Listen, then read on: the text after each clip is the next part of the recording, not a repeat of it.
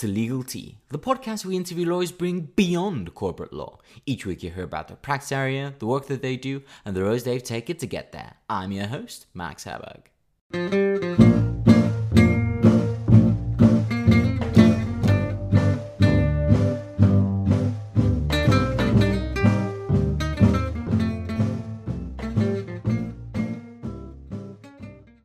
How's it going, everybody? Welcome back to another week of the podcast. Can you believe we're already towards the end of February? Now, I don't know about you, but spring can't come soon enough. I'm seriously getting fed up of this cold.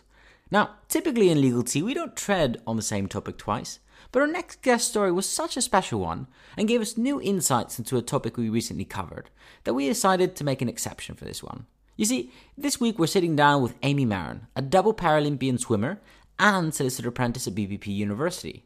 Now, while most of us were struggling to wake up for our 9 a.m. lectures, Amy was swimming laps around her competitors at the Rio Paralympics, and upon donning her cap and goggles, has now decided to pursue the relatively new qualification path of solicitor apprenticeships.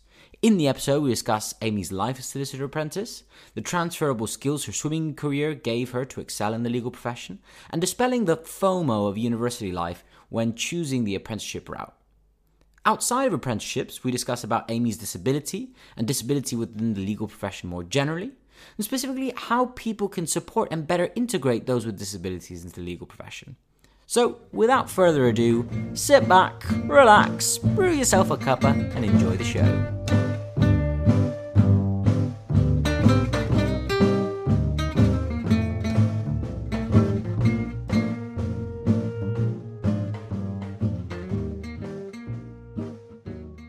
Good morning, Amy. Welcome to Legal Tea. How are you doing today? Good morning, Max. I'm good, thank you. How are you? I'm very good. Now, Amy, we've got a lot to talk about, but before we jump in, I was wondering if you could tell the audience a little bit about yourself. Of course. So, my name is Amy Marin. I am a solicitor apprentice in-house at BPP. Aside from that, I am also in what I like to call my previous chapter, a retired double Paralympic swimmer, having won a bronze medal at the Rio 2016 Paralympics. In between Paralympics, I also competed at World and European Championships where I also won titles. And believe it or not, this is not my first apprenticeship either. I completed the paralegal apprenticeship in 2019 before moving on to the solicitor apprenticeship. And then, very, very sadly, but a relief to me, retiring from elite sport to pursue my legal career. I've got to say, between all those pursuits, did you have any downtime? Because it seems, from Paralympic career to then, solicitor paralegal apprenticeship to solicitor apprenticeship, it's no, it's not for the faint-hearted, so to speak. It's not, and it's no mean feat. I absolutely agree. I'm very conscious that sometimes I do come across as a crazy person who wants to bite off more than they can chew. But I really do love it. I thrive from challenge, and I feel the best when I've got challenges upcoming. So I've naturally fallen into a new pattern now, which involves being challenged in the workplace rather than physically challenged in the swimming pool. I do think it's important to find downtime. I think regardless of your career, of your interests, of your hobbies, I think part of life and part of being human is you just have to have those times to do things that you enjoy. So it's very important to me, and it's something that's always been important to me throughout my swimming career and as I say now, my legal career. And so, what attracted you to law? What attracted me to law? This question has evolved over time. And my response now, I think I'm happy with. So I did not come out of the womb thinking that I wanted to be a lawyer. I want to make that very clear. I think that's Shocking. quite common. Shocking, I know. Sometimes I think it's quite common in the legal industry that lawyers are very, very set from a young age. That's what they've always wanted to be. But obviously, my story is a little bit different because I had my career, so to speak, up until I was 18, up until I was 21, sorry, until I retired from swimming. So I came across law initially at school. I did GCSE law and I loved my teacher. She was so fantastic. And I think when you're lucky enough to have a teacher that's so passionate about their subject, naturally that becomes your interest too. So I did that. And then I didn't really have the option to study at sixth form because I went to quite a traditional sixth form with just the normal subjects, English, maths, sciences, those kinds of things. So the interest kind of faded then. But having spoken to my mum, she seems set on the idea that around 10, I said I wanted to be a lawyer, which is odd because at 10, I very, very clearly remember also wanted to be a Paralympian. So somehow I managed to tick off both these career aspirations that I had at the age of 10, which has been brilliant. I think that an early influence for me of law came from a friend of mine who has the same arm as me. So, for everyone that's listening, I have one hand. So, that's what makes me a Paralympic swimmer. I came across my friend and she's 10 years older than me. But when I met her initially, when I was about 9 or 10 years old, she was the first person that I'd ever seen that had an arm like me and was really cool. And I really enjoyed to be around her. And she'd just started studying at law school. So maybe at some point in time, again, her passion is kind of has fueled mine. Interesting. I have I've got to agree, kind of the importance of role models and being able to kind of see yourself in other people really does have an impact as to the decisions you make or the paths you make. I think so. And I think if you're lucky enough to have a role model, I think even a mentor, I think those kind of things are so underestimated in the value that they actually hold. And so one question I have is, in your transition from Paralympic swimmer to, pursuing a legal career as a paralegal apprentice or solicitor apprentice, have you found kind of, transferable skills? Absolutely. I think there's a whole host of skills I've been able to transfer, believe it or not, from a swimming pool to an office. One big thing for me is time management. I was quite frightened at the prospect of going into a completely unknown world.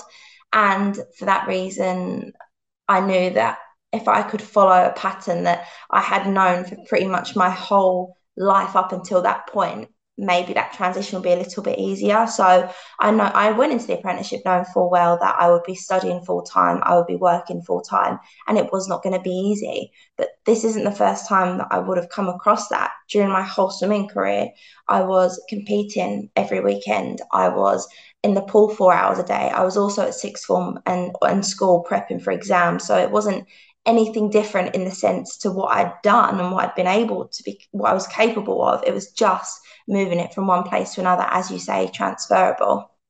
I So think like kind another of thing that I've been able, yeah. no, no, no, no, my apologies. My apologies. Continue.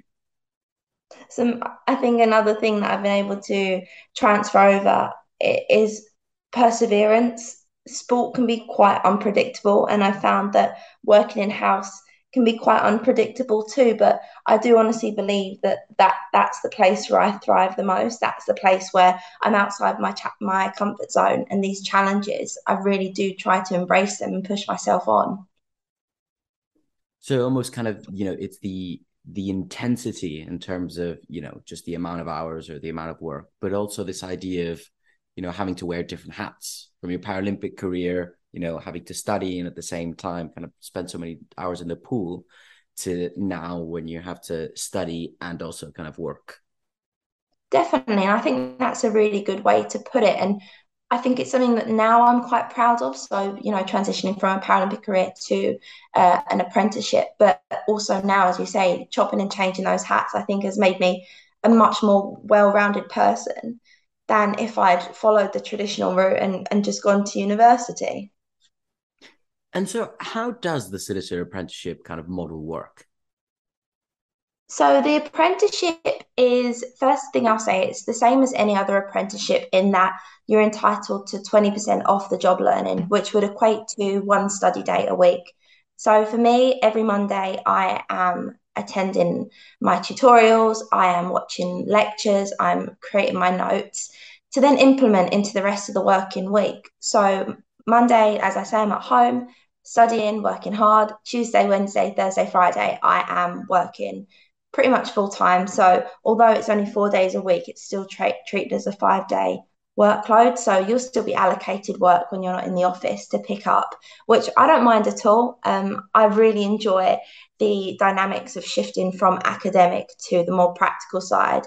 And sometimes I found that my modules I'm studying can line up really well with what I'm doing at work.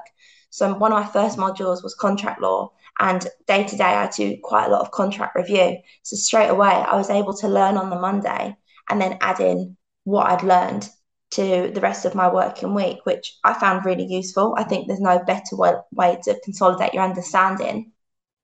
And then we have exams, as you typically would with any high level apprenticeship, or any further qualification. So we have exams, January exams, August exams, and April exams. Which, don't get me wrong, again, they're tough, but I think as long as you learn that balance and what works for you, how you revise best, I think that sets you up really nicely to have a good and successful time on the apprenticeship. And so, what's it like working at BPP? Because I've heard about solicitor apprenticeships in kind of, bespoke kind of law firms, more law firms are doing. But in kind of an organization like BPP, which is known for, delivering kind of legal education, what's that like? I absolutely love it. I love it. I love being in-house primarily because, as I've said, the workload for me is so varied, and I find it really interesting getting involved on things that you wouldn't even think of sometimes. So that could be academic side, that could be commercial side. It's a really, really interesting place to work. I also love working there because for me, starting so junior and starting work at 18, it is scary for anyone, but from the start, I felt so well supported, and I've been given opportunity to get stuck into anything that interests me. I can say to my manager or the rest of the team, "Oh, I've really enjoyed this piece of work. Next time more comes in, can I have a go at doing that piece as well?" So for me, it's been a mixture of being supported and just having the opportunity to grow professionally in in a relatively short space of time. And so, you told us before, kind of your typical week at BPP looks like Monday is study from home, and then Tuesday to Friday is working. Does the stuff that you work on, you did a lot of contract review, but does the nature of your work change, or the type of work you get involved in change kind of over the course of the apprenticeship?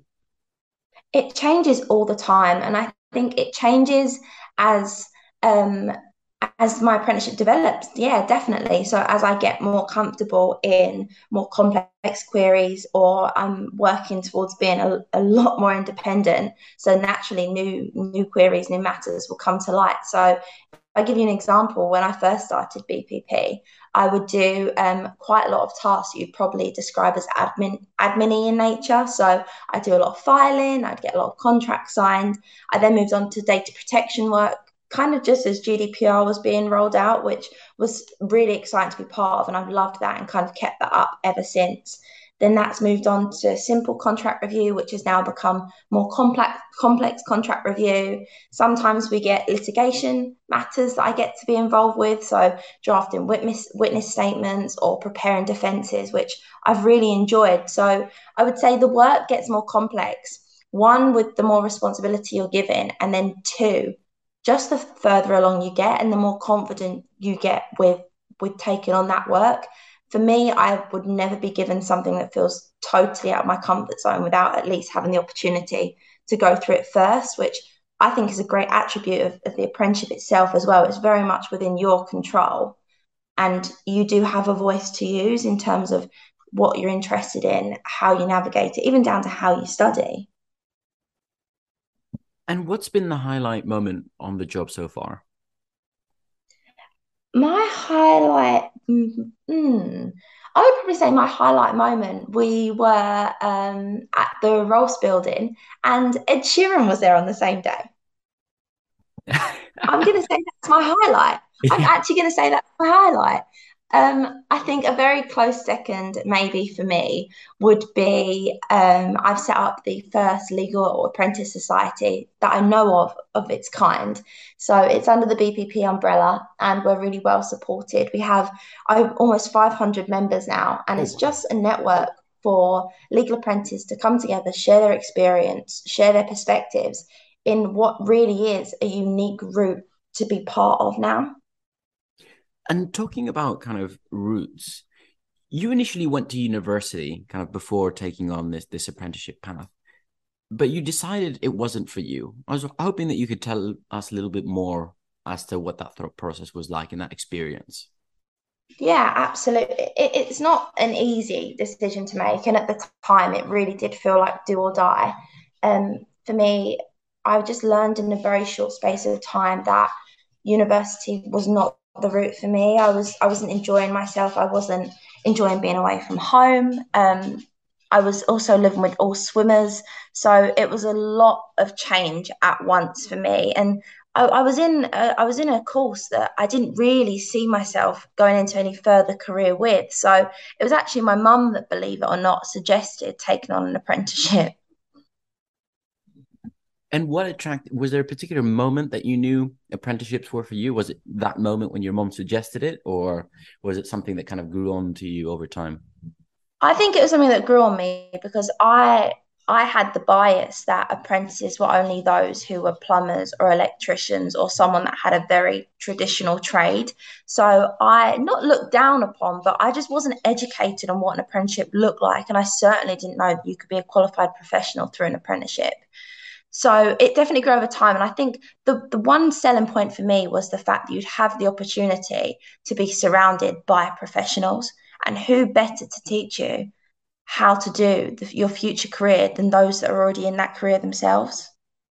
Yeah, precisely. I mean, the idea of, I think with a lot of the legal profession, it's learning through osmosis, learning by kind of, doing or seeing other people do things. So, Without a having doubt, class without a caliber, doubt. yeah, and class caliber of, the best in the profession or the most skilled in the profession teach you how to do things is an amazing way to progress your career.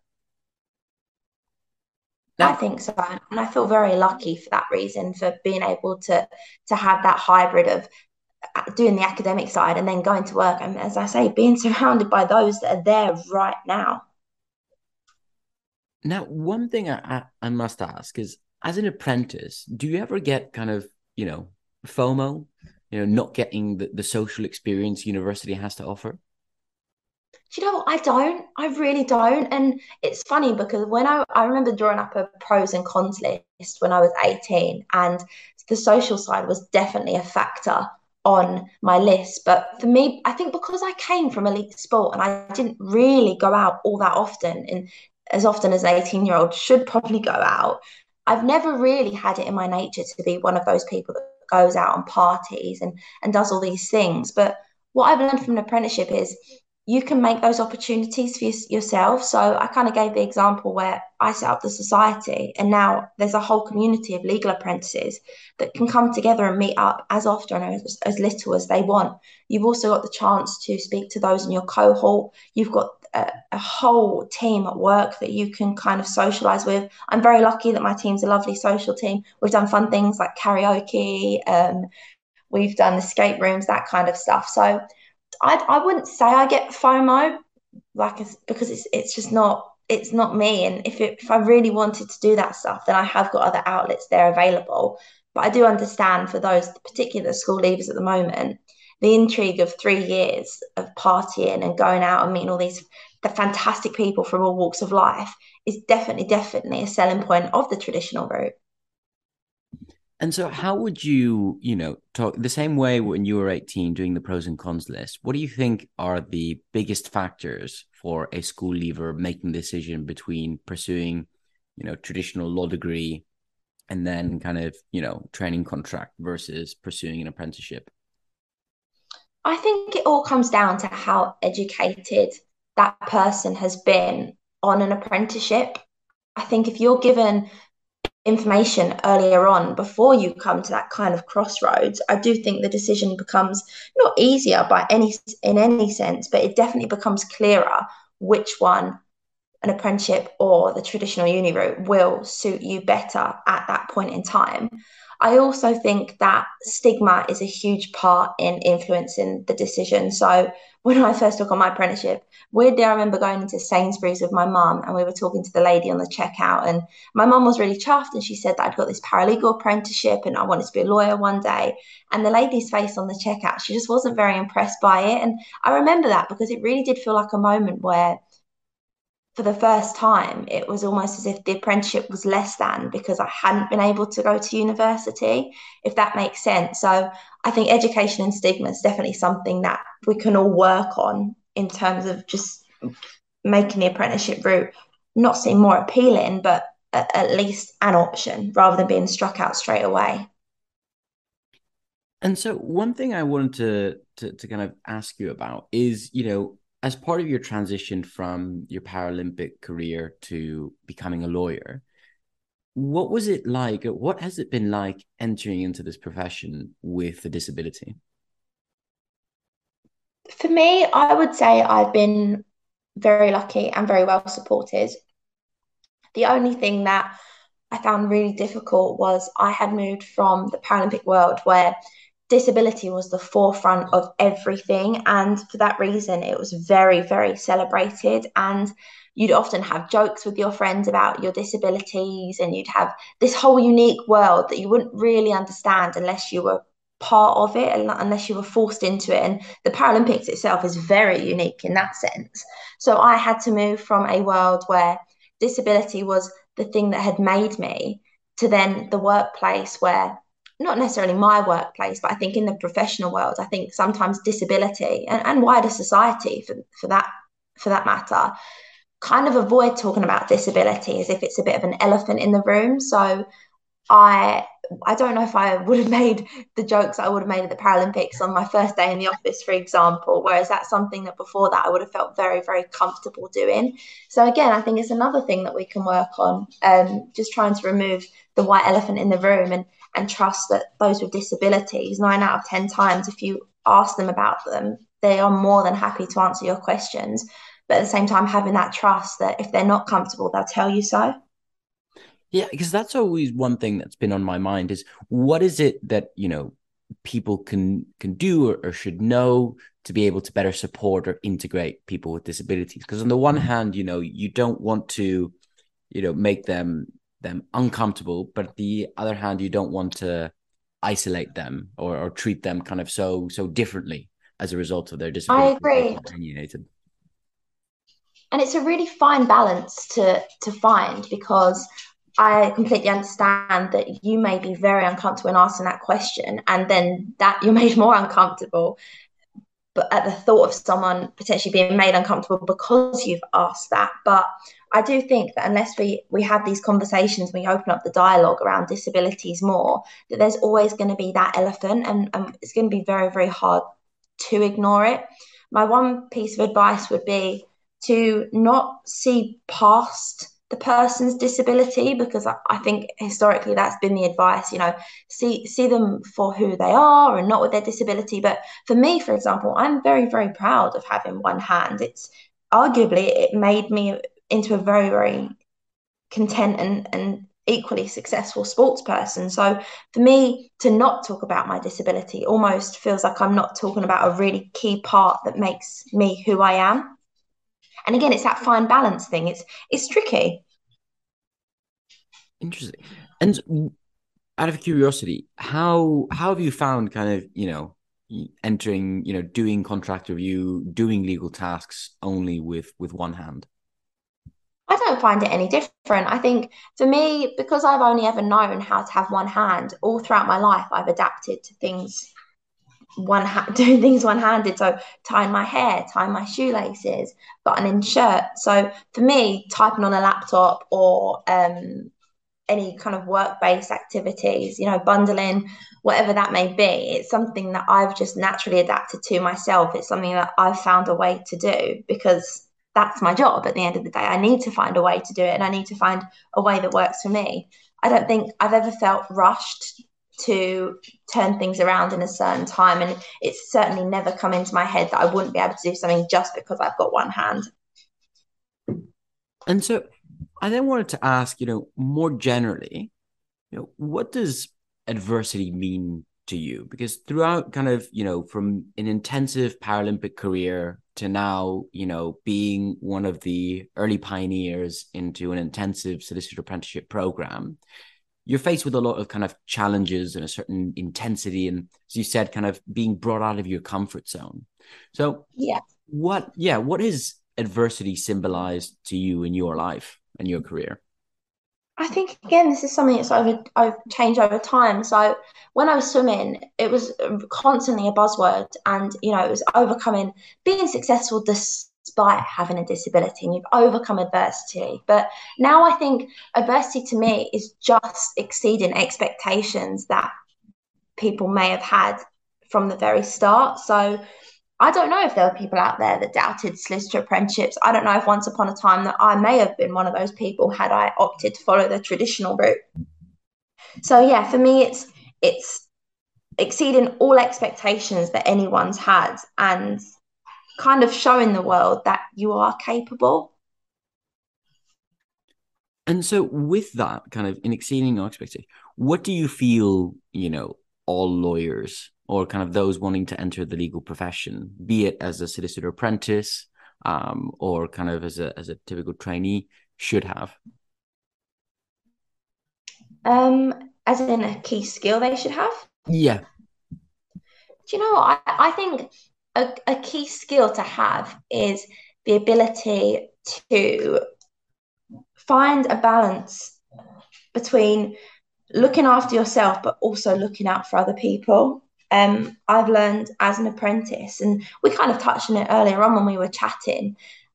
I think the value of a mentor is so special. So I think sometimes it's so easy when you're younger to get swept up and think, oh, this is for me. I'm going to do the best for myself. I'm going to be quite selfish and all these things.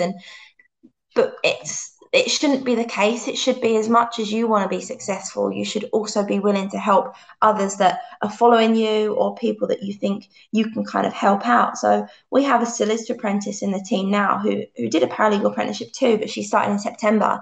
And sometimes she comes to me about stuff about apprenticeships. And I find that relationship to have so special because I've learned a lot, and I personally love to give that advice on anything that can make someone's journey or someone's decisions, whatever it may be, a little bit easier, I think goes a long way.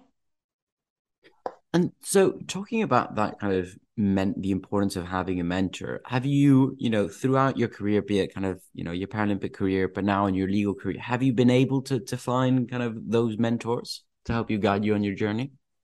I have had mentors at every single opportunity and every single obstacle. For me, my very first role model was Ellie Simmonds. I watched her compete at the Beijing Paralympics when I was 10 years old, stand in my living room, and she's now become a friend. But throughout my swimming career, she was someone really great to chat to because she'd achieved quite a lot very young, and I'd also been put on the world stage at a very similar age. So she was an outlet for me. I've then had coaches who have been role models. I've had friends that I've been able to talk to who were not necessarily role models in sport, but could help me with my studying when I was at school. I've then moved into my professional career, and I've got role models that are other apprentices. I'll be very, very honest about that. There's people that have just qualified through the apprenticeship that I look up to very much and I admire. And then I've got my boss. For me, at the moment, she's probably the front runner role model because I think she's one of those that's got so much passion about her job. It's just it's just made me think that the career in law is definitely the right choice for me. So I've been very, very lucky. And so, if there's one thing you want kind of audiences to take away from today's conversation, what would it be? I would say it always pays off to be brave, which I realize sounds so cliche, but for me, if I hadn't taken that jump to leave university, then I certainly wouldn't be in the position that I am now. So I think that's always going to be my one piece of advice is that no matter how scary something may seem, and as I said, leaving university for me was do or die. It was one of those things that was going to be potentially the wrong decision would end my world. And I've later found out that is absolutely not the case. It's just another option I tried to follow. So if you're ever feeling overly scared about a situation, weigh up your options, educate yourself as much as you can. But ultimately, the thing that's going to push you out of your comfort zone and force you to be brave is probably the thing that's going to make you grow the most. Very interesting. And I've got to say, do you miss it? Kind of, your time as a Paralympic swimmer? Do you miss the smell of chlorine? Sometimes I walk past a pool and the smell of chlorine makes me heave now, because I didn't realize how strong it was. I didn't realize how offensive smelling it was. I don't miss the training and the 5 o'clock wake ups, but I definitely do miss my friends and the adrenaline of competing, and especially the opportunities you get to stand on the podium. They really are once in a lifetime, and they'll always be really special memories to me. But it was certainly time to call it time on the career and try and find a career that would matter to me for the rest of my life. Time to hang up the goggle and caps to pick up Time the. to hang up. Well, they're not officially hung up, I'll be honest. I still dabble every now and then in the pool because Good, good. I'll never be able to leave it behind. So, Amy, we've talked kind of solicitor apprenticeships, we've talked career journey, we've talked kind of inspirational. Here on the Legal Tea, we always love to end our episodes on a bit of a light-hearted note. And my question for you, just as we were talking about kind of role models and mentors, is whether you had a favorite dramatized legal character from a TV or movie, and why? Oh my gosh, it's got to be Harvey Specter. How often do you get that answer? To be honest, more often than you might think.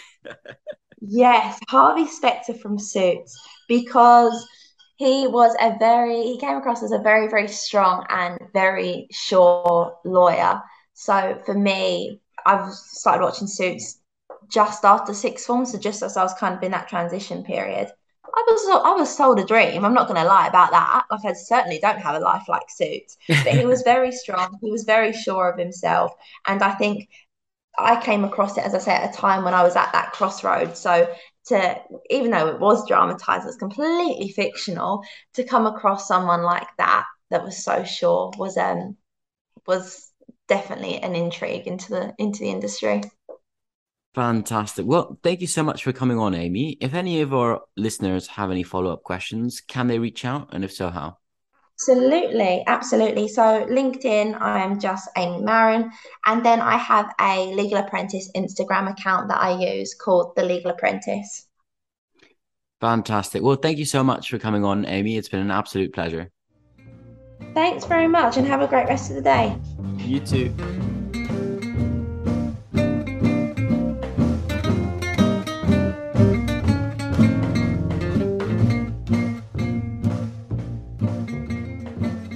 Well, that's the show, folks. If you enjoy learning about solicitor apprenticeships and want to know more, feel free to reach out to Amy. We've linked her LinkedIn profile in the show notes below. Enjoying exquisite brew? Have a knack for social media marketing or podcast editing? And are an avid tea drinker? Come work with us on Legal Tea. Send us an email at hello@legaltea.uk or DM us on our social media platforms at legaltea.uk for more information. Till next time.